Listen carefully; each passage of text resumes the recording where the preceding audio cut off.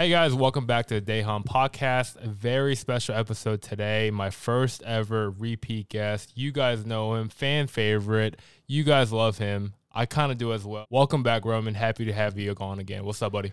Let's run it back for episode 2. Loud and proud. Glad to be back. What's going on, man? I'm not gonna lie, I love the podcasting. I know you're a big supporter as well. I think you're my number one supporter, even over my girlfriend. I think you're my number one support. And sorry, Katie. Yes, exactly. But you've been bringing me guests like left and right, and I cannot thank you enough. Yeah, I appreciate that. Like I said, back in episode 1, where it hits a little different when you get to see, someone very near and dear to you just do well, succeed, and start something of his own and get to watch that thing grow. Yeah, I know. I seen you do it. Now it's my turn to do it, right? That's right. Yo, so I was outside working out today. I was at home in middle school, and I wanted to talk to you about sports because you are a former college athlete. I wanted to go into the benefits of playing sports. I didn't start playing sports until when I was in middle school. I think playing sports or doing activities like that, where there's like teamwork involved, a lot of exposure to other people in a very stimulating environment like that, I think it's very, very positive and very important. So, I mean, you played at all levels, so I want to pick your brain on like the benefits of playing sports, interacting with different people, especially with all walks of life. So if you can just kind of go back from even when you first started, maybe Pee-wee or like first grade, what have you, just any sports you played when you were younger and sort of the positivity that you got out of that. Yeah, absolutely. So I didn't start playing sports till later in middle school for really reasons unknown. I think I always had the green light from my mom to play sports. I just think it took a little bit of that self-interest within me to develop and for me to find out like, hey, like I love sports and I'd love to get paid to play them one day. Now, I've never really gotten paid to play sports one day. So, yeah, I think it just took for me to develop that interest to find out, hey, I really love sports and I want to go out and try it. And that was all she wrote, starting in seventh grade in middle school and then moving on to high school. And then in high school, having the opportunity to try different sports now. And then kind of at the end of high school deciding, hey, which one am I going to play in college? I had a few different options to play. Hey, there we go. Yeah, you had options. Very small time. Small time. Still, I'm a firm believer that anyone can go play anywhere in any sport if they put their mind to it, and with a little bit, obviously, of natural talent, right? Yeah, and then decided to hone in on one throughout college. College career didn't really work out how I wanted it to, but still blessed with the experience and the knowledge that I have, and then immediately got out of college, saw very little opportunity to go and play at a more serious level, so just decided to turn around and coach high school sports now. That's awesome. So going back to your middle school days, what was the first sport that you picked up? Football. Seventh grade tryouts, football, showed up, out of shape, worst kid on the team. I'm even like embarrassed and afraid to tell people what my 40 time was. And you guys did a 40 when you were in 7th grade? We did a 40 when I was in 7th grade. And this was like before the housing bubble. Yeah, so early 2000s, we actually did a 40 hand-timed, and the PE teacher was my football coach. I couldn't even tell you I don't even think I ran in a straight line. Like I thought it was like a suicide or something. Yeah. It was just like, it was bad, man. Didn't know anything about anything. I remember playing in games, but because, at that level, that's true. Everyone gets to, everyone play. And literally had no idea what was going on. 7th grade, 8th grade, same thing. Nothing really changed, right? Yeah. Except I probably grew a little taller, gained some weight, right? And just literally had no idea conceptually what the game was about, what it did. You got to remember, too, born in Ukraine, parents are European, soccer, biggest sport, right, in Europe. But my mother actually grew up playing basketball, just naturally gravitated to basketball as well, loved basketball. And then just kind of all my friends were talking about football, and I was just like, okay, well, let's just try it out. And it just did not go that well. And eventually throughout high school and, developing a craft and putting your eyes on the prize and even using it as a means to afford college. Yeah. And backing that up with a grind, with a work ethic, with resilience. So when you first started, Well, for those of you who don't know, Roman's like 6'6". This man's really, really tall. He's built like that. But when you first started, like, well, you said you were out of shape, but how tall were you back then? I was 6 foot going into high school. Oh, damn, already. So I was probably close to 6 foot at the end of middle school. Yeah. Yeah, I hit my growth spurt sophomore year of high school, and then ended up jumping to 6'4", and then probably throughout the second half of high school grew to 6'6". Jeez. Yeah. It didn't stop, did it? Yeah, I mean, definitely, like I said, definitely blessed, man. That advantage helped me in every single sport that I played. Oh, absolutely. But it wasn't just that, because I know a lot of people that are my height that are just uncoordinated and bad at what they do. And I know a lot of people that are a lot shorter, smaller than I am, that are a whole lot more athletic than I am, and a whole lot more athletic than a lot of people that I know, Yeah. So it's takes both sides, Because I remember when I played, similar to you, I played football. That was my first sport, and that was the only sport I played. But, man, I hated practice. I hate everything about it. It was so hard. Really? Yeah. Well, I mean, conditioning, like hitting, like I was just not used to that. I think I played just to, like, make friends. Like a social thing. Yeah, I think so. And to get out of the house. Probably, I think improve. Well, I think at that point my English was pretty on par. But I think I was doing it for all those reasons, to, like, just get out of the house more and just do things. And my parents were like, no, I think it would be good for you to do something like that. So I started using football as a vehicle to do that. But, man, I hated it. I think I hated it so much that I would take the bus home and then go to my friend's house. And then when football practice is over, my friend's mom would drive me back to school, so my dad or my brother would pick me up from quote-unquote football practice. I hated it that much. Yeah. I actually thinking about it now and just talking and airing it out, that my self-interest in middle school was partially influenced by the notion that the cool kids were doing it and played sports, right? That's true. I wanted to be the guy that was just like the jock, stereotypical jock. Yep. And I just really thought girls at that time would like that.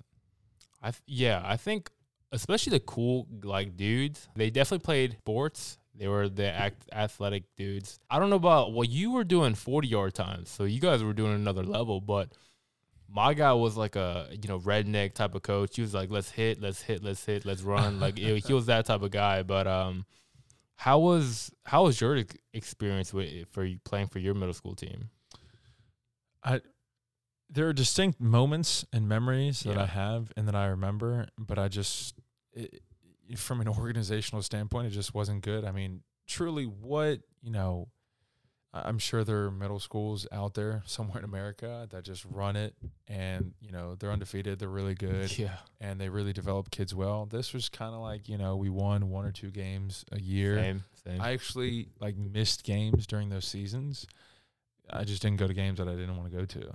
Because the commitment factor to the sport that I was playing wasn't developed yet. Yeah. So, built up some self-interest, thought it was cool, wanted to do it because I thought, air quotes, the popular kids were doing it. And then the commitment factor didn't really follow. I was just like, I could still do whatever I want and miss games if I want to. Unfortunately, never missed a game, after middle school. But definitely middle school, didn't take it. There was absolutely nothing that I learned, because I just don't think anyone, self-agency, like I say all the time, has to take into effect sooner or later. And, I didn't really take the time to study the game and understand it. But at the same time, no one really sat me down and explained, like, hey, you're in this position because we're trying to do X, and you need to step this way to accomplish this goal. And just all those very basic, big overarching theme things.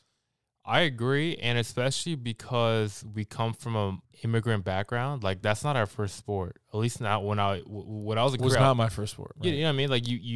Like, like you said, soccer is like the international sport, really. But obviously in America it's football. But when I started, that was a huge learning curve. I did not know how to tackle. I did not even know how to hold on to a football. None of those things. So that in itself was a huge learning curve, and we'll get into our high school days as well. But now just looking back, and the whole reason I bring this up is because I just saw a bunch of kids getting together, like bonding, even in COVID, like times. Like, I'm like, man, that is so good for their development. It's pretty. I would say it's almost a needed. Well, I mean, obviously you can do band and things like along those lines, but to be in a controlled environment where you're continuing to fail, continuing to work hard, there's discipline, there's success, teamwork, all those things into one. And I think that is why sports is so important, so critical, it's so prevalent. And probably, man, I feel like we're on a parenting podcast here because the part one, we're talking about parenting advice. And again, we're only 26-year-olds, but I cannot stress the importance of playing sports when you're younger, just looking back at it now. Yeah, I think something that is key to a child's development is being in an environment with a diverse group of people that are trying to accomplish one goal, whether that be music, choir, band, sports, different clubs, whatever it may be, as long as that exposure is there to, again, that different group of people trying to unify towards that one goal and accomplish that goal. That's great. I think one of the worst things you can do in the development of a child or teenager is just leave them alone with no goals. Yeah. Right? It's like, hey, what's the point? Jiu-jitsu, golf, it's very mental. I think there is a lot of development and stimulation in a young kid's mind. I mean, especially when you're a guy, you don't really need a whole lot of stimulation, you know. It's very beneficial, I think, to development. And as you get older, I think that carries over. Like what you learn playing sports, that hard work you got to put in, concept of working hard, concept of doing something continuously to develop a skill. I think that carries over. And you said diverse group of people coming together for one goal. I mean, that's what you say in an interview, you know, to impress somebody, you know, for like a potential employee. Yeah. So, I mean, all that is very translated to as you grow up, you can get jobs that way. You can call upon those experiences and skills for future endeavors. Yeah, I will say that the downside to all that is I've seen to the extreme parents push their kids. Yeah. And now their kids are, you know, have ankle weights at the age of 5 and are doing drills at 6 and 7 years old. And it was never really like the kid's decision, or they didn't display the interest first. And that's all they're doing is just, I guess, reliving like their parents' dreams or goals for them. Yeah. And I just see them, you know, do their thing in middle school and high school, guys that I played with, and then burn out and never want to touch a football again. And even make it to college, play college, and then never touch a football or even want to touch a football again after that, just because of that pressure that we talked about, like in episode 1. And I just think that's in every realm that we're going to talk about. I'm back to just let the kid decide. As you should, whether it's sports or like freaking beauty pageants or becoming a singer or becoming like famous nowadays. I think that's very wrong to, as a parent, to use your vehicle to accomplish things that you can achieve in your lifetime. And granted, I'm sure you have good intention in mind, but you got to let the kid do whatever he wants. But I'm just coming from an angle where abilities, the skills, the mind development a young child goes through, especially playing sports, I think it's very uncomparable. It's a very controlled environment. Like, you're not going to, just because you lose, you're not going to like lose like your money, you know, when you're a kid. Right, like lose your mortgage, your like marriage. That's why I say like it's a controlled like experiment essentially. Like you can lose. Losing is great because you learn from it. There's always something. That doesn't mean I like it though. Well, yeah, but that's the beauty of it, right? You don't want utilities. Yes, it serves a purpose. Yeah, and of course, in the business sense as well, you have to lose in order to gain experiences and knowledge to win. As a kid, that's awesome because even though you lose, it doesn't affect any of the aspect of your life. Now, I mean, like you want to win every game, but your money's not taken away from you. Your mortgage is not taken away from you. So you learn those valuable skills in a controlled environment. Yeah, I think one of the most beautiful things that sports spectators and fans overlook is the coming together of people from all different backgrounds and experiences, all putting that aside, still functioning within their personality to a certain degree, but ultimately unifying towards whatever the leader of that group's goal is. And I think that is just beautiful from any age, right? Whether it's youth league to professional sports, I think everyone has a story that they bring to the table, and to see them put that story aside show the result of that story in a loss or a win. I think that to me is farther than the wins and losses at the end of the day. Yeah, that is a great point. You talk about sports supersedes everything. There's no race, there's no barriers to it. You come together and play. And it's about that competition, it's about teamwork, it's all about all those things that really benefits you and takes out all the X factors, and you just that unity, which is awesome. But to go back to, and for the listeners, you did the whole shabam. You played high school, and then you were good enough to play in college. Looking back now, would you do anything differently to change maybe the outcome or your trajectory of where you would have gone to, or different schools, different divisions? Did you have changed anything about it? All in all, everything happens for a reason, but if it were in my control, there's a lot that I would change. Yeah, one of my biggest regrets in life is that I shouldn't take in that. I believe in every athlete, because we're just talking about athletics here. Yeah. The same principle I believe can apply to anyone, that there comes a certain time where there's a fork in the road and you're like, hey, this is what I want to do for the rest of my life, or try and get paid for it.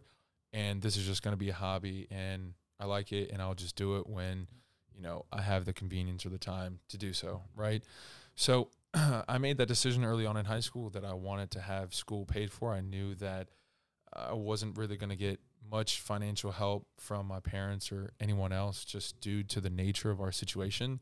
So I knew that I had to step it up and find a way to try and get school paid for. And so I didn't take it as seriously as I should have. For one, I thought that I could do it all myself, which is a big no-no. Mm-hmm. And I don't know, man. I didn't take it as seriously as I should. I made a lot of bad decisions on the weekends that impacted my Mondays, which impacted my Tuesdays. And then there's just like a domino effect. Yeah. Right. But that comes with also life experience, learning, maturity. Right. I just wish that those life experiences and lessons and maturity hit me a little harder, because who knows where anyone ends up if they were to treat their sport like a 40-hour-a-week job. Yeah. And, you just have to make it. You just have to do it. You have to figure it out. Yeah. And that's what you work on. And that's really it. And what better time in someone's life than when they have no serious responsibilities? Absolutely. To try and hone in on what they're focused on, and to try and get paid off of that, or have that pay for something else, and then have that be an avenue to even, something else. So a lot of regrets, man. I don't even know where to start. Yeah. I mean, especially when you recall high school days, I mean, I think we have a laundry list of regrets or things you wish you didn't do or you wish you have done, especially with sports, because like, oh, I wish I knew this during that game, because then they could have changed the whole tempo of how I played, how it would impact the team's chances to win, how I would have beat this guy, that guy. But you talk about giving more effort, or you wish you tried harder. Would that mean maybe not going out as much on the weekends, to focus, maybe to watch film, or just take care of your body more? Like, what certain things would you have done differently? Because I'm sure there are some athletes listening to this who are in that maybe high school age, or just transitioning to college, and maybe doing some of the things that you already did, but if they're looking for that edge, they're looking for a couple things that would change their maybe trajectory of their college recruiting from maybe D3 to D2, D2 to a D1, what would you advise them?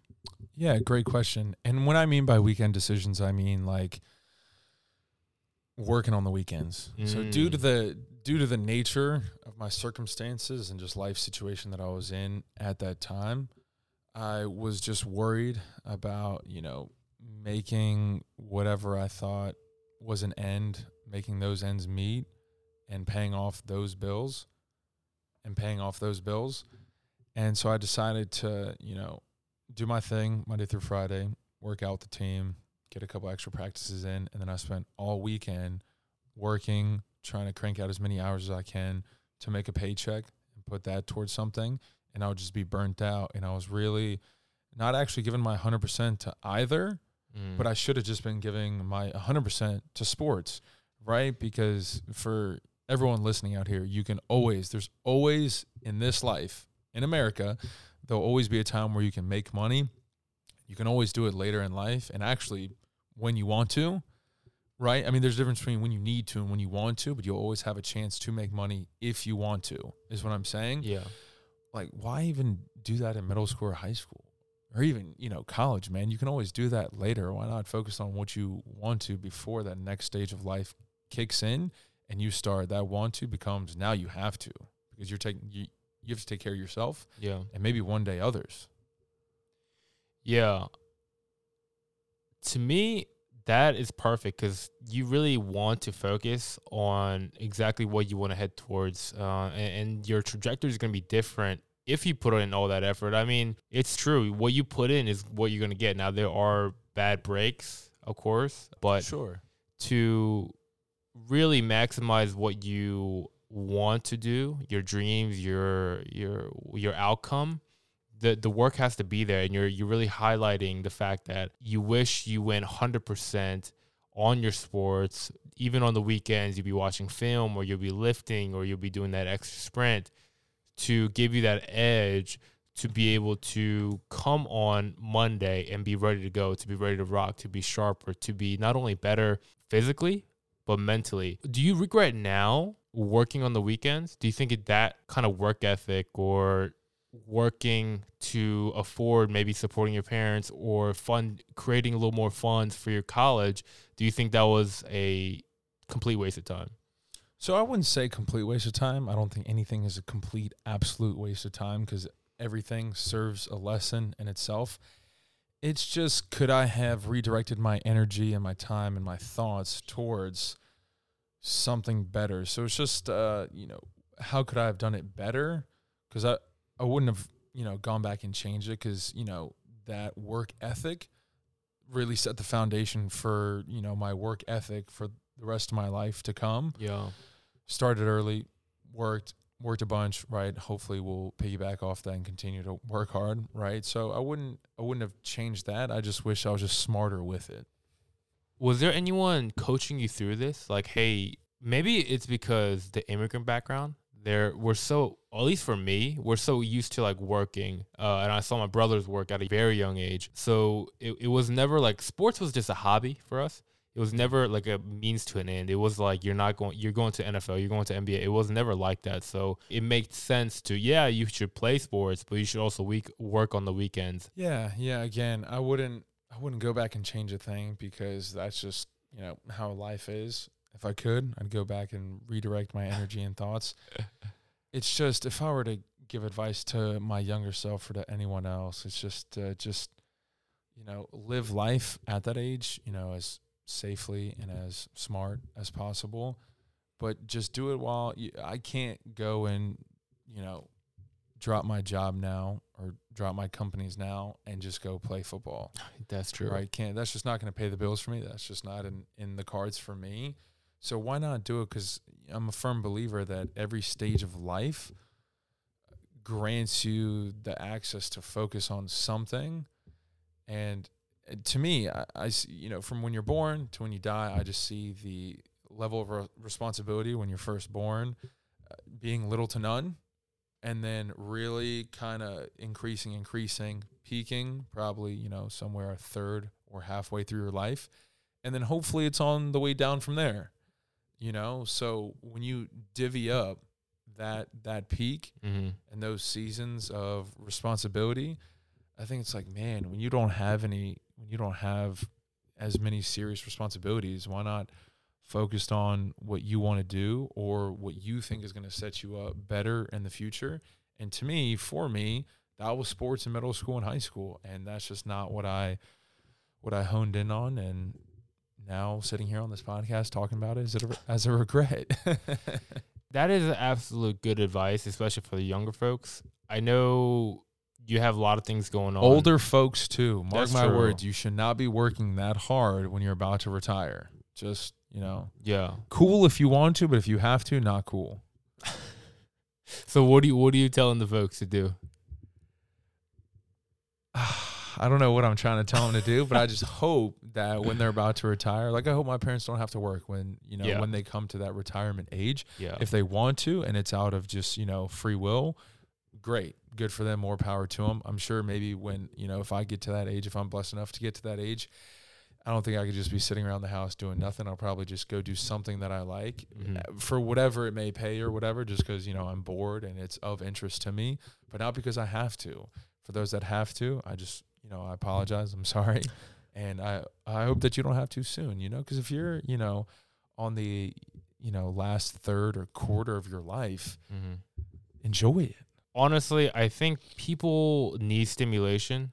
I think people need to do things, especially at an older age. 100%. I think there is a rate where if you don't have, not saying a job, or if you don't have a community you connect with, or you're not like doing, I don't know, golf, even at a older age, that sense of connectedness, that sense of purpose, without that, humans really suffer mentally, physically. So even if you are in a great position where you don't have to work, I think you should do something. Join a club, join an organization, join something that gives you purpose, something you enjoy, even at an older age, that you can do safely, of course, that will make retirement actually retirement and enjoyable, because you're retiring to have more time, right? To actually do what you want. But the purpose of retirement is not to just retire and just sit on your butt all day. Yeah. Right. Yeah, That's totally. not retirement. It's to enjoy the fruits of your labor. Exactly. And I think this goes back to what we were talking about before, how that humans are just tribal. And I think the experiences and lessons you can learn from humans being tribal and needing to gather with other humans and tell stories and all that good stuff. I think that definitely plays into effect what someone should do when they're retired. Enjoy the fruits of your labor. But then again, like I want to travel the world by myself, you know. But I would love to share that with other people as well. And ultimately, your significant other. I know you got one. Yes. So I take that back. I just put my foot in my mouth and just say my words there. Sometimes I just want to hop on a plane and go somewhere myself, though. I agree. If you don't mind me asking you this. Would you take this international? I mean, would you go set up shop somewhere international and not even maybe speak in another language? But I mean, would your aspirations ever lead you, overseas for this podcast? If you got invited, to do an episode with someone affluent in London, would you do it? Oh, absolutely. Yeah. I mean, the whole reason I wanted to start the podcast is to meet other people, and this is the vehicle to do that. At least in my opinion. If I get to a point where I'm in a blessed opportunity to talk to someone in London, India, so I don't know where, but just talking to different people, different walks of life, oh, absolutely, I'm taking it. But even if I get to a place where this podcast is huge and I'm like, making good money and I have to, have a lot of things, I would like to just have a more of a remote, closed-in type of space where I'm just kind of living on my own, more on the country side of things, like where I'm secluded. And I have my podcast, and I don't air all of the stuff, but I would rather have people come into like my place and have a nice like studio. Your world, your environment. Yeah, of course I'll go to different places, Sure. like on business trips, but to constantly be on the road and doing all those things, I'm not that type of guy. I'm just a homebody. I like being at home, the dog, the wife, like that very slow pace. Like I'd rather have like a lot of land that I can take care of on my own, but podcast as a vehicle, as income obviously, and to meet other people, interesting people. Oh yeah, that's probably my dream life. Yeah, and I only say that just because with certain ventures that people are taking, I know that they're comfortable at certain levels and scales. So I just didn't know what your aspirations were. So I thought I'd just pick your brain about it, because I know some people just want to, keep it south of 100 monthly listeners and just do it out of their garage and just chill. And to them, that's what they want to do. And that's great. So I just was just trying to gauge, when I should start buying plane tickets and stuff. Honestly, though, I think that's a great topic you bring up, because nowadays, we go back to social media again, but it is a tool, a great tool, obviously, but every time I get on there, it's always about someone's highlight. I think you said that. It's a place to go to see everyone's highlight in life. But that is not realistic. And when you continue to look at those things, you continue to feel like I'm not good enough. I need more money. I need more things. I need everything better that I have currently. And you get away from this stage where you're grateful for where you should be grateful every day. I mean, this thing called life, that's a gift every day from whatever higher being. For me, it's God. And you and I, it's God. When we get away from that, I think our quality of life decreases. But long story short, I think we should not feel like just because other people have different things, different lifestyles, it doesn't mean we should feel like we need that, because we absolutely don't. My goals and aspirations are completely different from yours. You can be 100% well off with maybe a $50K job, and that's great. That's great. And you have a great family, great whatever, and whatever importance to you is all there. That's a great life to you. To me, it's different. I have different aspirations. So, yeah, and I think that's a good topic that you bring up, social media, right? We talked about it on episode 1, here back again talking about it on episode 2. And I just want to, social media and sports, and specifically the NCAA, have something very much in common. And when I was invited back to do episode 2, today I was doing some researching and found something very interesting. And I think I highlighted it episode 1. But so now we are living in what's called like a creator economy. Yeah. Where everyone has the capability or capacity now to create something. Yeah, boy. And yeah, exactly. And to showcase that on social media. And now everyone, social media platforms and other large platforms, are scrambling, trying to figure out how to get them paid, and paid better than other people are, right? That makes sense. Yeah, and so I was reading that Vine, do you remember Vine? Yeah. Vine is 6-second video clip.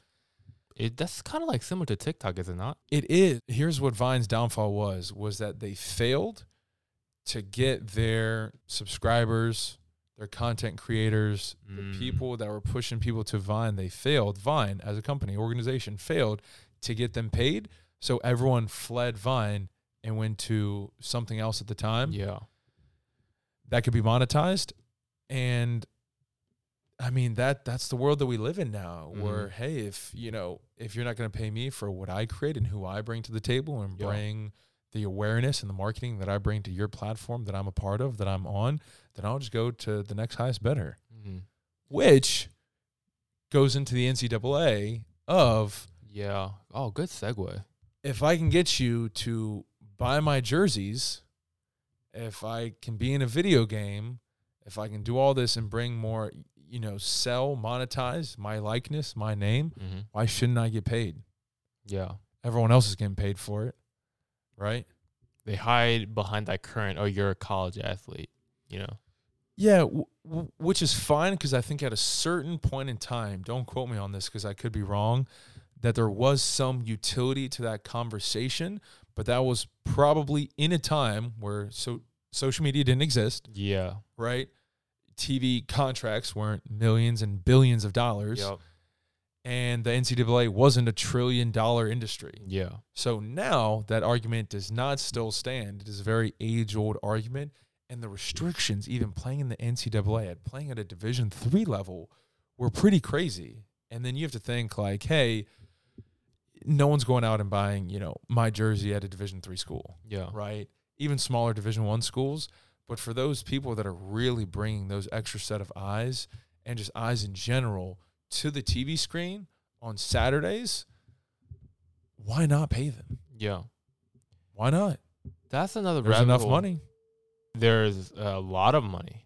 But, people want their pockets fatter, That's right. That's absolutely right. But I mean, name another industry where I provide you education, housing board, food, maybe some sort of little monthly stipend, maybe not for everyone, and I can make so much more money than you. Like the value that's brought to the table by your likeness and your image, and then what I actually give you, if we were to display that in dollar figures, would not add up. Now, granted, I will say in the workforce that we're in, they're never going to add up. What I bring to my company, what I do for my company, and what my company makes, even when I was a W-2 income earner, right, is always going to be more than what I'm being paid, right? Because the company has to make money. Yeah, right. They're putting me in a position to work, bring in sales, dollar figures, either through sales or services for the company, right? And a good rule of thumb is that you're responsible for probably triple or quadruple what you're being paid for. You're bringing that back in to the company. Good rule of thumb. Mm-hmm. That same measurement is not applied when it comes to the NCAA. It is far, far greater. Like the extremes are way higher and lower. Yeah. You get paid less, you bring in more. And, I'll be one of those people that advocate for narrowing that gap down. Now, do I think the floodgates should open and we should talk about boosters and donors that could promise you 6-7 figure jersey deals if you were to go play here? Probably not. Just like with everything, there needs to be a little bit of oversight and regulation. How much? I don't exactly know. Yeah. But there definitely needs to be some sort of regulation. It can't be like a free-for-all. We just go to the highest bidder. The biggest colleges with the biggest sponsors and the biggest donors and the biggest endowments. Yeah. Right? I mean, I would too. And I'm pretty sure ask 9 people out of 10, they'll probably go to the highest bidder. Right. Everyone follows the money. Going back to the creators' age that we live in, do you think that's a bad thing? Do you think that's a good thing? I think to be determined. I think it's just one of those life things. I think it's great. The opportunity is out there to make other streams of income other than just, an every 2-week paycheck, W-2 income earner working a corporate job, right? So I think when it comes to the creativity and the number of avenues that we have now to make more money, I think that's great. I'm all for that. It's a great aspect of capitalism. The downside to that is your life's going to revolve around it, right? Publicity, privacy, right? For me personally, that's very important. So I can't go be, a social media star and cast my personal life out all on the internet. Some people can. I personally don't want to. But, there's just good and bad to it all. But I'm just curious. I'm more so curious to see where it goes and what the next age that we enter in and what that next thing is going to be. How do you move on from, if everyone has the capacity to create their own content or create their own product or service and monetize it, how do you move on and advance from that? That's a great question because we did humans as a civilization lived in ages where only certain people were able to gain income or whatever the income was at the time based off what they could do. But it was, everyone didn't have the same chance. Yeah. Right. The Stone Age, different ages throughout civilization where you had to be skilled in a certain trade or be taught that. But now it's like everyone has the chance to make money and for free. Social media, for the most part, I believe platforms are for free. I'm sure there's like an advanced level of social media that you can subscribe to for a higher payout or something like that. But for the most part, you can start it for free and then take off from there, So it's not, I think it's more inclusive than anything. You just need, a phone and probably an email account versus the different times that we lived in as a human race. It was pretty selective and exclusive. Yeah. Obviously, there are bad sides to it, but to me, it's so awesome. The fact fact that create your own podcast and have it already be the number one podcast in the world. I mean, yeah, it's already number one on the charts. Sorry, Joe Rogan. Exactly, I'm taking over Joe Rogan. But literally, I can watch a YouTuber about hunting, and that guy's making millions of dollars just doing what he loves. How baffling is that? There are kids who's just talking about shoes. Maybe not millions, even if it's not millions. Even if it's 6 figures, it's still a pretty comfortable lifestyle. You're a kid and you're making that. Yeah. I mean, how mind-blowing is that? We're talking about grandparents, parents who had to maybe sweep chimneys or pick up trash for pennies. Now, fools out here are selling Pokemon cards, talking about Pokemon. Now, they don't even have to sell. They talk. Yeah. They talk about it. Yeah. Make money. Talking. Literally, you're in front of this digital device and you're recording yourself, you're streaming yourself, and there are literally fans that love what you talk about, yearn for what you talk about. Now, of course, we can get into the dark side of things, but I mean, how amazing of an opportunistic economy age do we live in, where if you are working hard enough, if you're passionate about it, you can talk about truly what you love, and you can do it for the long term. Like you talked about in podcast 1, you got to be in it for the long haul.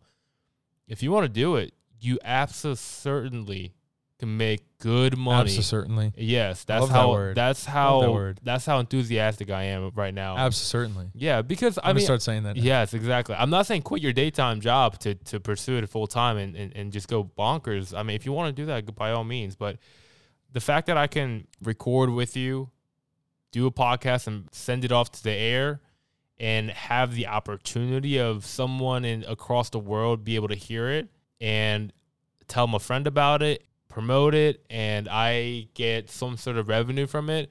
That's not the end goal here. I mean, I love talking to people, but that's an opportunity. I can make something of myself in that way just by making myself a commodity, not just what I do with Excel, PowerPoint, Word, not those skills, and not working for someone else's dream and making their company awesome. I'm working on myself to make my dreams a reality. And that, I mean, how could you not be in a favor of that? Yeah, so I had the pleasure, the opportunity of meeting a 17-year-old TikTok celebrity recently. And why I'm so fascinated with TikTok is because of two things. One, the algorithm that they've set, the algorithm that they've created to have the viewer, it's the most attracting and applicable views and posts and stories to your liking and your interest.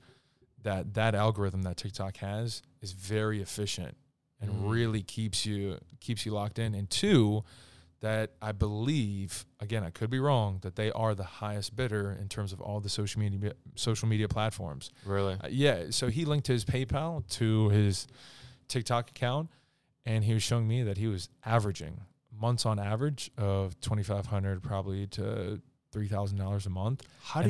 That's 17 years old with like no bills and living at home for free. And I thought that was pretty neat. I'm sure his parents are happy about that. Yeah, they are. But here's the downside to that, where I tie all this back in, is he was granted the opportunity to be a college athlete, okay? Is on his way to play college sports, but had to sit down with the coaches and the board at the school that he wanted to play in, and they told him that he could keep the TikTok. They told him that he could keep his TikTok account, make money off of it, but he was not allowed to accept any sponsorships, endorsements, or sign any contracts while he was at the school playing for the NCAA. Really? 100% all true. So is he not going to play? So he actually, from what I heard talking to his mom last, he actually finished out his freshman year, didn't like that he wasn't getting paid to play, transferred to a bigger school, right? Listen to how smart this kid is, 17 years old. Transferred to a bigger school, and because when he told me that when he stepped on campus at the first school that he was playing sports at, right, he agreed to it. He was going to play his freshman year, loved sports, wanted to play college baseball, but wasn't going to accept any endorsements, contracts, and really grow in terms of revenue that he was going to get. That people already knew who he was when he stepped on small little school in North Carolina. Mm-hmm. And now he's going to a bigger state school where he can further expand his celebrity status and his content at the school. And now all of a sudden have all of his classmates tuning into. So you just went from a 30-person classroom watching your TikTok stuff to now 300 to 500. I mean, how smart is that kid? But for the coaches and the board at that school to step in and tell them, like, hey, this is – now, granted, I understand they don't make the rules, right? They're just the enforcers. Yeah, they have to do that. And I get that, right? So I'm not trying to shoot the messenger, but for them to tell him what to do in that capacity, man, that's just, But good for him, man. He stopped, transferred schools, went to a bigger school, and now knows how to use that school and how many kids are at that school as just another avenue to grow his job on TikTok. Honestly, I didn't even think of that. So that is very smart, the way he utilized. That was not me at 18 years old. But I think, again, that's maybe even something I didn't even realize. Maybe that is a benefit. An 18, 17, 16-year-old is seeing the content they create is bringing in money. Because of that, of course, they can get immature and spend money and do all those crazy things when you're young, granted. But they're thinking at a different frequency. They're thinking, oh, how could I generate more of this? How could I do more of this? How could I utilize what I'm probably supposed to do, like go to college, but how could I still do what I'm doing, essentially running my TikTok business, making myself a hotter commodity by going to a different school, different, essentially platform, different people, a lot more people, and get that exposure. So, I mean, think about that, right? You, in your company where you work, let's say you were just trying to make your podcast more known. How many people in your company living adult lives and having their own, commitments in life would actually take the time to listen to it, even come on it, share it, do whatever? And now you're going to a school of 20 to 50,000 people who have nothing better to do, whose world revolves around social media, and now you're getting their backing. Like, how smart is that? Dude, that's a baller move right there. That's some next level stuff, man. That's stud. That's his target audience. I mean, again, he just studied the game. Yeah, shout him out. What's his thing? Zeljin Jackson. Search him up on TikTok. He just creates funny. Again, love his mom, love his whole family. Yeah, and just a really smart kid, and just surgical. He is surgical with the business decisions that he makes, and that's why I want to shout him out and name drop him and show him love, because who else is going to transfer schools and go to a bigger state school that, I don't know, maybe might be more expensive, maybe not, but the target audience is way bigger, and information on college campuses, because of the nature of the age of kids and their activity on social media, spreads like wildfire. I think that's an investment move. Exactly. You know what I mean? It's 18 years old, already investing in himself. And the content that he creates. Exactly. He's using college. He's putting basically money towards college to have a bigger opportunity. It's like how should I say, LA almost? Like, there's so many people there. A lot of exposure. A lot of kids literally on their phones. And that is what he needs. And he's going to do that. Yeah, I think the move in itself even speaks volumes too, because, I mean, say you live in a smaller city and you hear someone of some sort of status was moving from Los Angeles, word would get around. Yeah. So now you're going to this bigger state school and you hear of this guy coming from a smaller school and you're like, who is this? I mean, who knows? Maybe the school's so big that no one cares that he comes, but maybe there are other TikTok, stars or celebrities that would even, co-host whatever with him. Right. So that's even more expansion, So again, it's just a game of volume, right? And that's what I think it is that when it comes to creating your own content and posting on social media and building your own brand, the more people you can collaborate with, the more people whose hands you can get it in, the better. It's just a game of numbers, right? You went from a few thousand people watching your TikTok stuff and having a small school behind you to now possibly a 25, 30, 35,000 state school getting behind your content. I mean, that's pretty, man. Let that sink in. Yeah. Very savvy, I got to say. Surgical. Yeah. And again, I think that's a very important thing about the age that we live in. We are, because of the content they make, because of the money out there, the opportunities out there, kids are getting smarter. Kids are being more methodical. Kids are being exposed to different things, maybe at an earlier age, hopefully most good than bad. But it's very impressive that a kid that age, when I would be probably thinking about absolutely nothing productive at that age, he's making moves like that. Business moves. Yeah, exactly. And that's gonna teach him so much. I'm sure he's gonna make a lot of mistakes, which he should, because he's gonna get better that way. But to get that experience, to be thinking at that level when he's in college, think about what he's gonna be doing when he's 30, 40, 50. I mean, very, very impressed by him. But yeah, that's super, super awesome. Yeah, and I think the way to tie this back into sports, much like I was stating earlier, the exposure to that, sports-like environment, that team-like environment, unification, one goal, go after it.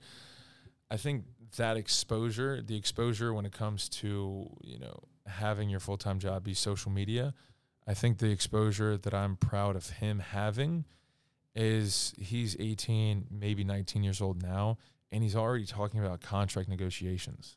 I wasn't doing that until I was 23, 24, and not everyone gets to even do it at that age. Yeah. So he has 5 years on me in terms of negotiating and fending for himself in terms of, dollars and revenue.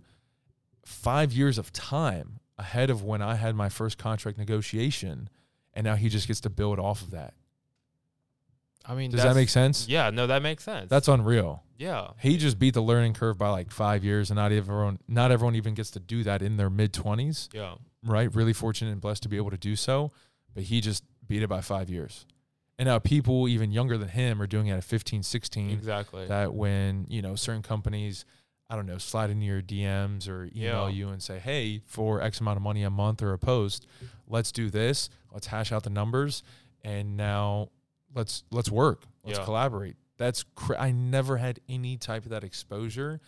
And that's why I push for that in the most, respectful and responsible way possible, because he's learning. Right, when you build yourself up as the brand, you learn business very, very quick. Right, because it comes down to you. You have to very quickly figure out how much you're worth and how much you think you're worth, and you have to display that, and you have to execute once you sign the dotted line and agree. So that exposure at a young age is truly priceless, because not everyone gets to do it. People can barely do it nowadays when they go into an interview. Like we were talking about on episode 1. That is true. People go into an interview and take the first offer that they get, and now you're being offered almost the same agreement and pay. At 18, 19 years old. Yeah. So I think the time that we live in of, every 16, 17, 18-year-old kid having to go out and work a part-time job at minimum wage, that might just be dead and gone. Yeah. So do you recommend everyone out there to... So, okay, let me rephrase the question, because I think this might be a better question. So if teenagers come up to you and say, hey, should I get on social media and talk about whatever I like doing, would you say yes, or would you say no? No. Why? I don't think it's for everyone. I don't even think it's for me. I have a website for my company, for my companies. Yeah. But I don't have social media. Just 'cause it's just not me. It's just not my thing. Yeah. So if anyone were to come up to me and ask for me, I'd have to, tell them to look internally and figure that out for them, It's a double-edged sword, And the thing that I didn't answer is that the scary part about all this, being able to create your own content, monetize it, have it paid for, is that a lot of misinformation, and people can still be paid off of that misinformation, and that content is a game of volume and needs to get in the hands of as many people as possible as quickly as possible. Which worries me the most is that rather than quality of content, it is now speed of content and how much, right? Yeah. So instead of having a single high quality news article or post or story or meme, it is now average to less quality. How much of it can we put out there and how fast? And to me, that is very worrisome. That's absolutely true. Because, you see it with news. Exactly. Literally. And what do kids, sorry to cut you off, but what do kids think of social media now as their news sources? I don't even classify the news stations on TV as like, wow, like this is what I should live, breathe, and die listening to. Yeah. Right? But now kids aren't even watching the TV. Now it's social media, and whatever news is projected on social media, they absorb, take in, probably don't process, right, at that age. Yeah. And that's how they see the world, or how it translates into how they see a part of the world. And that to me is very scary, which is why I say it's not for everyone. And it's really a parent-child conversation whether they take that route. I think so. Of course, everyone's going to be different. But if I had to give a yes or no answer, I would say yes. Really? Are you surprised by that? I am. Really? And I think what's more surprising about that is, did you experience that in your upbringing? What do you mean? Were your parents okay with, just letting you social media at any age and just full go diving into it? When we were growing up, Because I didn't have a smartphone until I got to college. Okay, well then, yeah. And I think that there were certain reasons for that outside of financial. I just don't think I would have been responsible with it. And that's just me being very blunt and transparent and just knowing like my weaknesses and who I am. Mm-hmm. But I think it was one of the best decisions my parents and I ever made. Really? I just didn't know if you were granted the green light at any age to do whatever you wanted on social media. Yes, because I got my first phone when I was in middle school, but we didn't have social media back then. That's Facebook. Yeah, I think Facebook was starting out. No, Yeah. MySpace. Yes, MySpace was my first one. Yeah, me too. But back then there was no monetization. There was no the idea of you doing what you love, like, or talking about what you love and getting paid for it. It wasn't that. It was literally kind of just Connecting with friends. that was lit. That was it. It was very pure. There was no monetization back then. Yeah, like there wasn't a catch-22 to it. It was, I'm just trying to see what my friends are doing, Literally. talk to them, probably talk some smack. Yes. It's basically like if you're in school, it would be another way to communicate, essentially. Outside of school stop. hours. Yeah, it doesn't stop. But for the parent, the reason I say yes is because, and I don't think my parent, like the how I grew up plays any effect, because my parents, they worked literally every day. So I was by myself or with my brothers. So whatever I can do, it was just kind of up to me. I don't know. I think, and also my parents they never worked for anyone. They were always entrepreneurs. No matter how hard it got, they always found something for themselves. Maybe it's a little bit of that, but to me, I think when I think of the negatives, and they're definitely there, of social media, when I think of the positives, they're definitely there. And then especially to your friend's example, the 17, 18-year-old, that's another profound example. And obviously, maybe I'm thinking way too much into the positives of it, but if you're a parent or there's a good supporting cast to the social media star or celebrity, I think it could be a great way for them to find or do what they want to do in life, whether it's talking about soccer or starting your own company, doing these crazy things and living life at such a young age and making it your life to do these crazy things, an opportunity and platform to have a voice like that. I think that outweighs everything. And you can support your family that way. You can impact your community in a hopefully positive way that way. I would just hope that they don't go in the bad route of just becoming like your celebrity, drugs, the money gets to you, all the negative influences, yes, people around them. Obviously, you have to be, that's a valid concern. But I guess in my scenario is like, if you have a good supporting cast, which I hope you do, I would tell them to run and get on social media and do whatever you want to do. Post exactly what you want to talk about, what you're passionate about, because you never know. You may just end up becoming, you don't have to become big. You can just have, maybe through it, you can make, I don't know, $5,000 a month, $1,000 a month. Shoot, you can give your parents that money. You can help out with that money, invest in that money to your retirement or whatever. It could be a vehicle to do something. And if you're talking about soccer or football, that's something you enjoy, like you're literally doing something you love. So what isn't that better than just spending your time playing Xbox all day? Yeah. I think the $1 million question is, do the pros really outweigh the cons? From a communication standpoint, the ability to interact with people from all over the world, diverse groups of people, unreal, amazing, couldn't ask for anything better, right? But again, it just goes back to that misinformation. I just wouldn't want my kid, for example, which I don't have any, but hypothetically, I wouldn't want what they see to shape how they think, and for them to think that that's what reality is, right? So I think it's very important, depending on what you bring to the table of social media and what you're trying to do with it and how you use it as a vehicle, to separate the difference between entertainment and reality. Yeah. That's my concern. No, I definitely don't take lightly of the negatives out there, especially because there's so much negativity out there. Which social media could be a very dark place. Very dark place. For a latitude of reasons. Yeah. And shoot, you can just say, hey, have a great day. But hey, don't tell me what to do, man. Go fuck yourself. You know what I mean? Like, I just said have a great day. Yeah, That's it. yeah. But I mean, that's just what people are out there to do. I mean, there's going to be haters, and most of the time when people get on their phone, they're very in an emotional state, and they're happy to write whatever they want. I mean, because there's no consequences. Like, you're not going to say whatever you just said to me in the street. You know what I'm saying?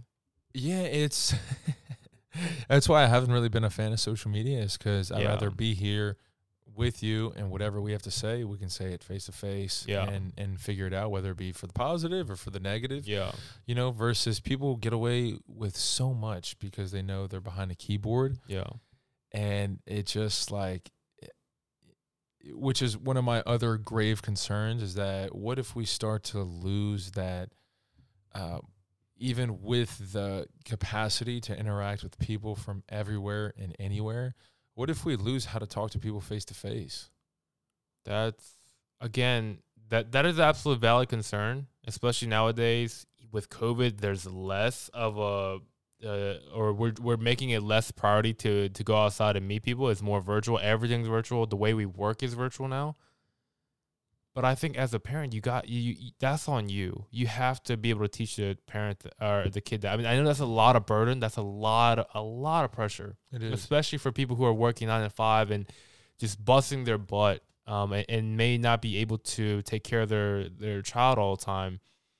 But I don't know. I guess I'm thinking in such a very positive light of social media, or not positive light. No, but you're just like optimistic about it. Yeah, I'm just very I'm like a little bit more pessimistic. No, which is, I think I should be more that way. I should be dead even. No, you are how you are. But I'm just saying that because, like, you can learn a lot of things. You can go through, you can post a video and there could be 3 comments say, go fuck yourself. But I think you can get through that and make yourself tougher, harder, and become a better, stronger person from it. I feel like I'm more, this is like the most like life coach, coming out of me. But I don't know. I think you should put yourself out there, go through the mud of it. The people are going to say negative things, but I think you should do it.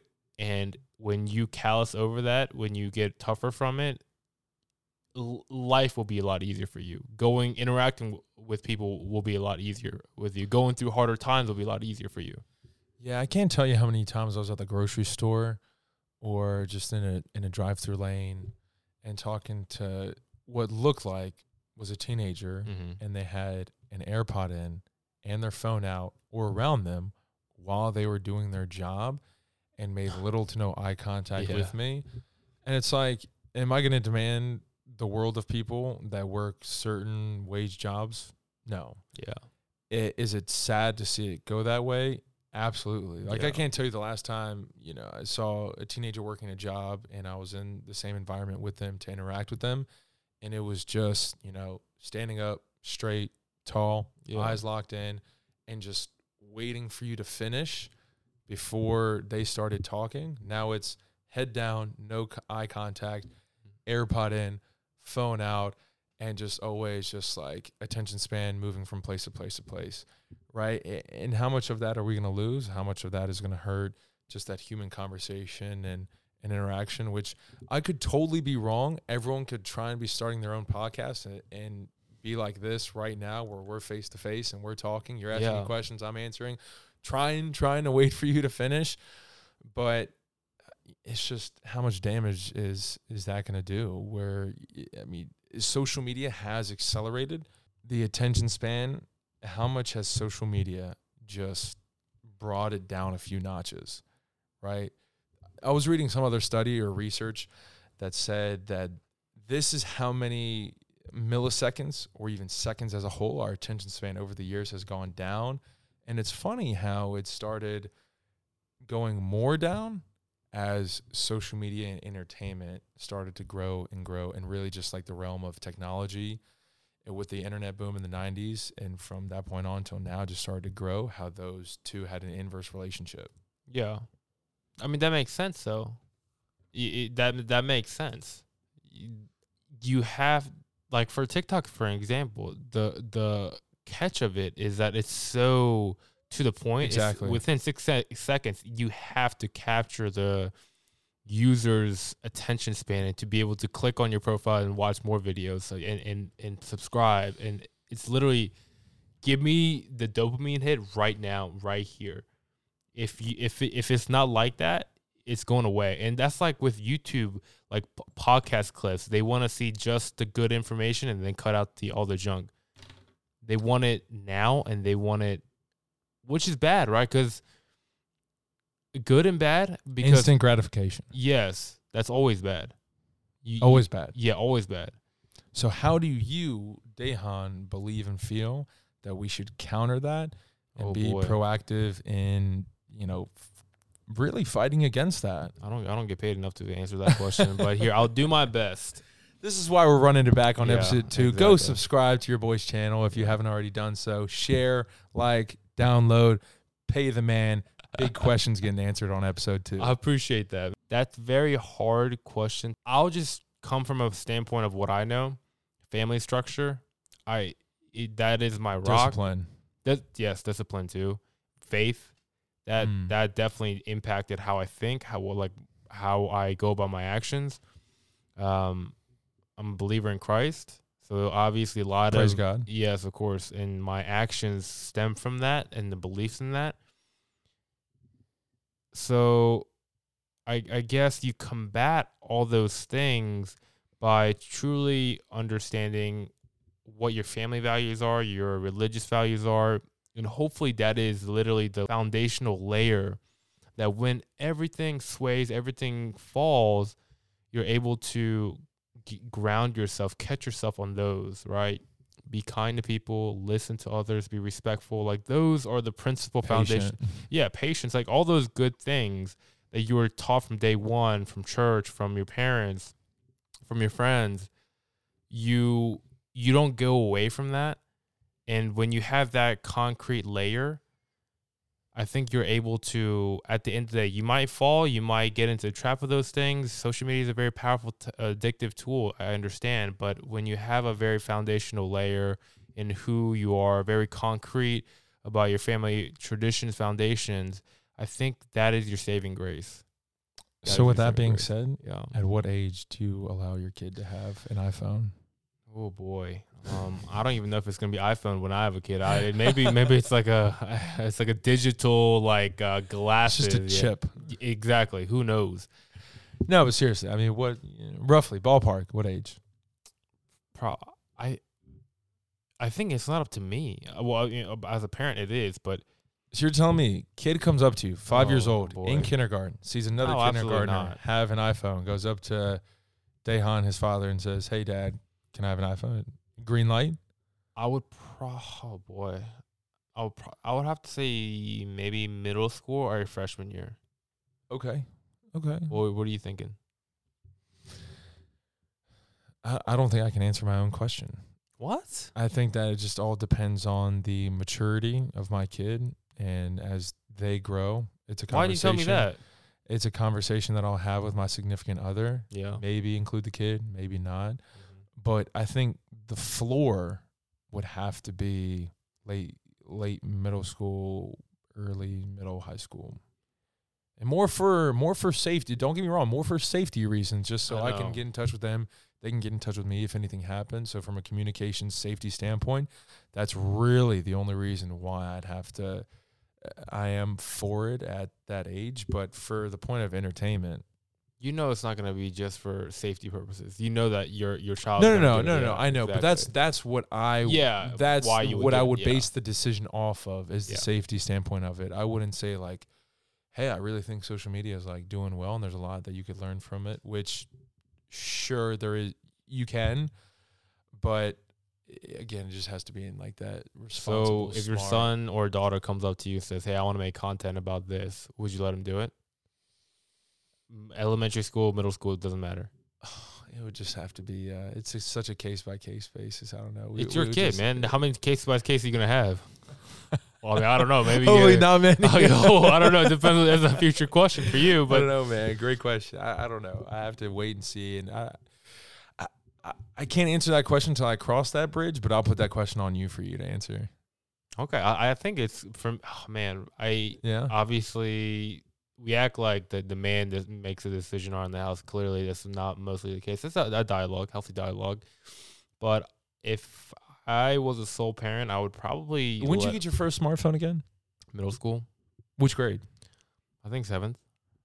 And it wasn't even ultimate. It was like my friend's And it was dad. one that had internet access. It was, like the flip phone where it had the TV, like the thing.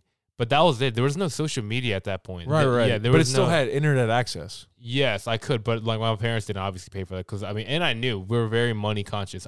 Sure. I was very money conscious at that age. So I knew I wasn't going to get that. Yeah, okay. Yeah. So, man, I remember my first phone was a Virgin Mobile prepaid phone, and every text that I sent, I can't make this up, cost 1 nickel. Yeah, dude. So I literally at night would be texting my friends in 7th grade actually. And I'm not trying to steal your answer. I think I literally got it in 7th grade, but I'd be texting my friends late at night, Friday night, Saturday night, and I'd be like, hey guys, I got to go. Like, I don't have much money left on my account balance. Because we would have to, back in the day, buy the prepaid cards. Yep. And somehow upload the card to the phone. Yep. And whatever you did on the phone would charge off on that account balance. Yep. And I just remember getting text and sending texts. And I would just check my balance while I was getting and sending those texts. And it'd be like 5 cents, 5 cents, yeah. 5 cents, 5 cents. Every time you send it or every time you receive it? I think it was both. Shoot, I definitely think it was both. That Well, you got to remember, it was a prepaid phone. Yeah. So it was everything was kind of like a pay-as-you-go, and that's what the big selling point of phones at that time were. Right. Were that, hey, you could spend as much as you want, or you could spend as little as you want. It's all pay-as-you-go, and now we just live in a world of one free flat price. Not free, but one low flat price, and everything's unlimited. So definitely had to keep track of how many texts were coming in and going out when I was younger. That's crazy. Which is crazy. Yeah, crazy to think how far we've come from that and how I couldn't even get – the only thing I'd listen to on my phone rather than, Instagram videos and Spotify were like already pre-downloaded ringtones on the phone. They were like 15, 20 seconds. Terrible. Yeah, it's just crazy to see how much we've progressed in just 15 years. That's true. Yeah, it really – fifth or sixth of a life, Yeah. If you could advise someone that's younger, that's growing up, how do you find that fine balance between social media or you, not even a content creator, just as a user of social media? Because I don't think anyone can get out of it. Right. Especially in the day. You can't run from it.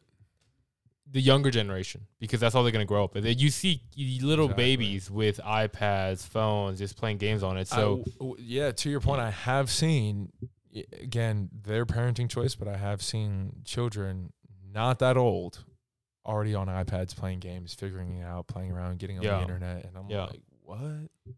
So how do you find a fine balance or how do you try to advise a kid to find a healthy balance where my envision of a perfect way to use social media is like business, marketing, and all those things, but also to be able to understand that stuff that some people might say about you or comment on it's just horseshit. It doesn't mean a single thing. There's negativity on the internet. Yeah, I think that is an understatement. Which, by the way, if anyone ever speaks negativity about this podcast, oh my Lord, I'll forgive you. By the I'll way, forgive you. You're dumb. You're stupid. I don't like you, but I'll forgive you. Number one podcast in the world. All about forgiveness, right? That's right. But no, seriously, I think it would come down to that controlled environment, like you were talking about, and just being in control of that exposure. What I would love for my kid to do is go through the same thing that I went through and see where that stands in the times that he's growing up in and how different it is then. So maybe that appreciation, that responsibility hits a little harder to home, So I would love for my kid's first phone to be a pay-as-you-go phone where he has to pay, I don't know. I don't even know if they make them anymore, if they could.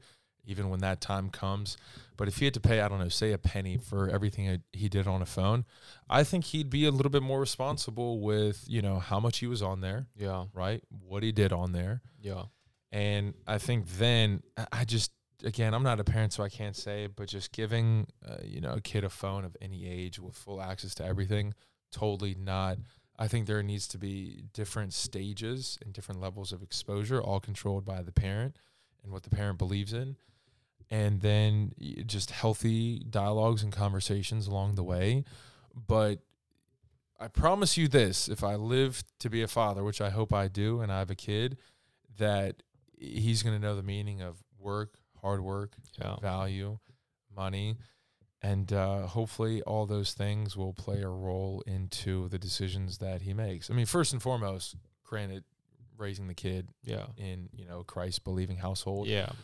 But specifically in the world of iPhones, technology, access, freedom, stuff like that, you just can't give them everything that they want with a full go and green light. It's got to be controlled and mitigated. I agree, but I'm sure, like if I made you when you were in 7th grade pay, I don't know, say a quarter every time you took a phone call or made a phone call, I think you'd be more selective maybe as to who you called and who you didn't call. I know I'd be. Yes, but do you honestly think that as that teenager, do you think they're not going to rebel? Do you think they're not going to hate you for doing that? I'm sure that again, I think it just goes back to the healthy conversation and dialogue part of it. I think if you can just get them to buy into the end goal, even if you have to drag them from the start line to the finish line, hopefully that goal and the life lessons learned from that goal will overcome whatever it is that they think their peers are doing or getting and what their peers are not getting in terms of experience, exposure, and life lessons. So hopefully, now again, that's a lot to ask, 10, 11, 12, 13, 14-year-old. Yeah. But that's life. I laughed because I feel like if there's any adult listener who's a parent, they'd be like, these two fucking idiots don't know what the fuck they're talking about. For all the parents listening to the show, dialogue, are you fucking kidding me? Like with my teenager, you're stupid. I know. No, first of all, shout out to parents and parenthood. I can't imagine what that journey is or how much of a struggle that is, but a blessing. Still a blessing. Sure. So, but take everything that we say with a grain of salt, and that everything could drastically change like that if we have kids, right? So I can sit up here on this amazing podcast and talk about what I'm going to do when I have a kid, if I have a kid. But, that's just in my... Are you gonna come on the podcast and tell the world that you have a kid on the first... I will have the gender reveal on the podcast. What episode number it's going to be, I don't know. You're going to have to stick around and find out. So hit that subscribe and like button and share. I really do appreciate that. Yeah, of course. I think you need to say more. I don't know. Because what happened, because in all seriousness, I sent out the first episode to just close friends and family. Yeah. And just going back to the attention span thing, I'm sure they clicked around. Yeah. And hopefully they clicked around and heard of, a possible sponsorship deal or how to subscribe and get more content, which, by the way, shout out to Fiji. We have Fiji water here with us. Yes. Some of the cleanest, purest, tastiest water on the planet. So shout out to Fiji Water and the Fiji Water Foundations for just trying to preserve the rainforest around the world, doing good things. Yep. And hopefully we can secure that Fiji sponsorship soon. So anyone working for Fiji that's listening to this podcast, hey, just give it up for your boy. Hopefully pass the word along and maybe we can score that collaboration. Hey, this podcast is coming like a freight train. It's coming. That's going to make it big. Alongside with some of the cleanest and purest and tastiest water in the world. We are supportive of Fiji, the water. We love water. We love rainforest. Exactly. We love all that stuff. So anyone that's a listener of Fiji or the CEO of Fiji, please reach out. Reach out. For all CEOs listening worldwide. Yes. Hit that subscribe button. I'll do it for free. I'll do it for free. But then we'll have to hit you with that price tag later. Eventually, but all fun. But no, I really do appreciate you always. I think you are literally the biggest fan and very supportive, very always giving me ideas. And not to cut you off, biggest fan without really being present on social media. That is true. Right? There are ways you can support without being on social media. And again, it just goes back to the relationship that you have with the person and whatever they're doing. And like I said, anything I could do to just further expand and market this thing, man, it's just awesome, man. What other podcast out there? Watch you like tomorrow or this week or next week, just get a bunch of messages from like other podcast holders. Like, how dare you thrash my podcast? You know, we put out high quality content too, which don't get me wrong. I'm sure there are podcasts that do, but, and again, it's very subjective. Like, how can you quantify the criticalness of a podcast and what they're talking about and the subjects and conversations and dialogue, et cetera, et cetera.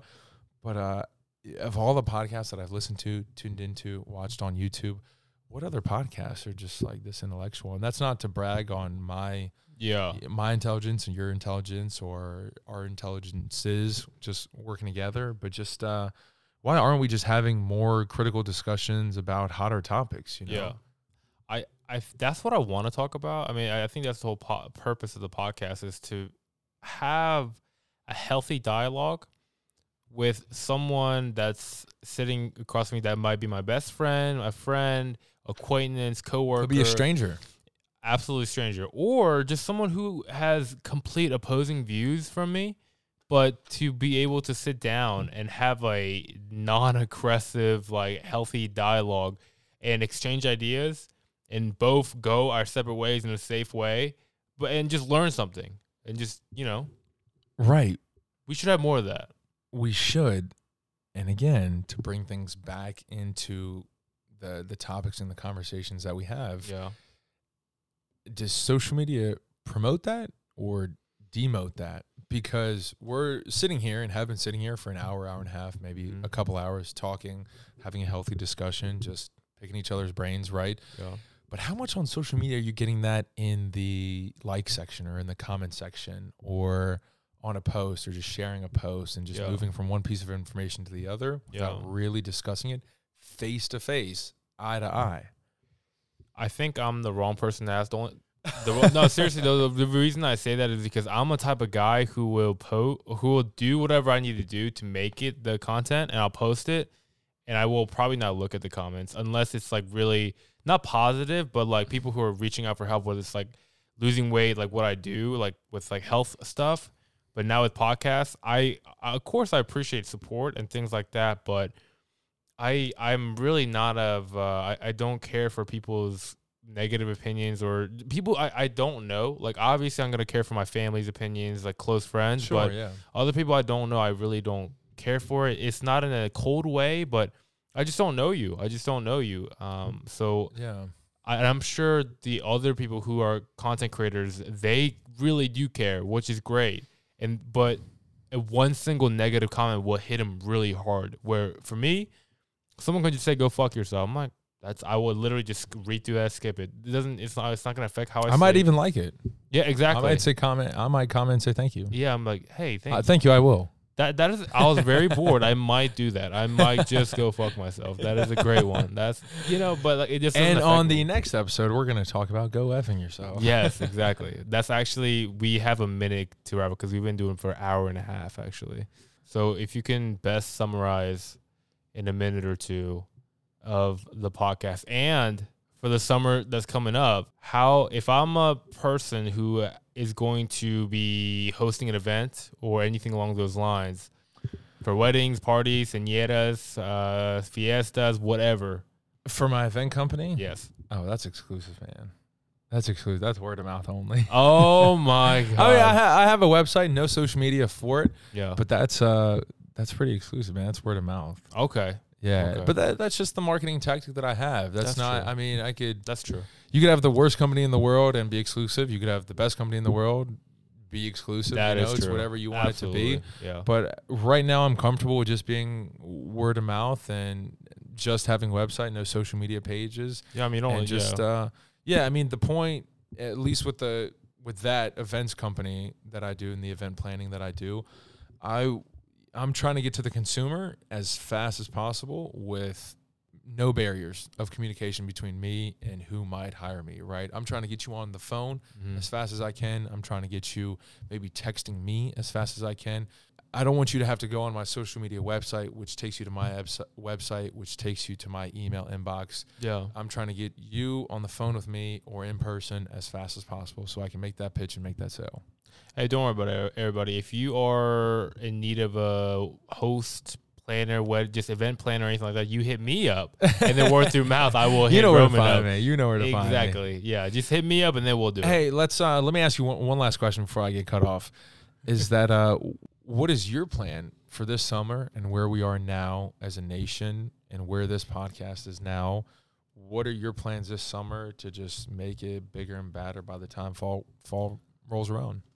So I am moving this weekend. So the good thing about that is tough news. On Memorial Day, I am moving. So I'm out. The baby is leaving Richmond at 4. I will be leaving. I'll be moving up to the DC area. And the good thing about that is I always wanted an office. I wanted a studio where I can make a visual podcast. So, which we have a studio right now for anyone that's listening. Yes. But we're upgrading studios. Yes. So I will be moving into my new house and reserving a room. You hear that? Your boy is 26 years old, podcast maker, creator, and homeowner. Yes. Living the American How do those dream. titles sound? And having your podcast out of your house, out of an office. That's pretty baller. That is the most exciting part about it. It's not the home owning part. I just wanted my own office where I can do work out of solely. To your question, I have plans of a visual podcast, YouTube series coming soon. All that stuff. I'm taking baby steps, but I'm just happy that I'm posting and recording and having consistent content on a weekly basis. I'm just proud of that. I'm just taking one step at a time. Yeah, just like stacking up the episodes in the vault, right? And then just leaking them whenever you want to. Yeah, exactly. I want to be consistent. I want to be fair to the listeners. I don't want to post on Monday and then try to rush it or be late and then post it on Sunday again, Yeah, sure. Let me ask you this. Would you rather have all the free content in the world with everyone listening to it, or exclusive content that people can only get by paying a price? I would have a lot more people listening, just so that hopefully I want to bring value. I mean, at the end of the day, I want to bring value to somebody. So if I can bring more value to other people, I'd rather do that. And hopefully I can, have outside deals that would somehow support my lifestyle, which doesn't really need a lot of money. I'm a believer in that. But I'd rather reach a lot more people than have a secluded pay thing and have less people, which I don't think is a bad option either. So again, testament to how difficult your question is, which is a great thing because that's critical thinking, which the podcast is about. But, that's right. Yeah, but is that kind of similar to your philosophy in terms of word of mouth and not social media? If for that one company, yes. Okay. Yeah, that's just how I want to operate. That's how I've built my clientele. That's how I continue to travel to the places and the cities that I go to and just keep that train rolling. Now, is that same strategy going to work for the other company or the other companies hopefully I'll have one day? Maybe. Yeah. I think it's all for the entrepreneur and the founder of those things to decide, Yeah. But your boy's out here trying to change lives, man. Literally giving out this content for free, over $1. Right, you pay $0.00 just to listen to this. These high quality conversations. So stay tuned for more episodes to come. I don't think I can end the podcast any better. Hey, Roman, I appreciate you coming on. Part 2. I think the episode 2 in the books. Yes, and I think people are going to wait for number 3. All right, thank you, everybody.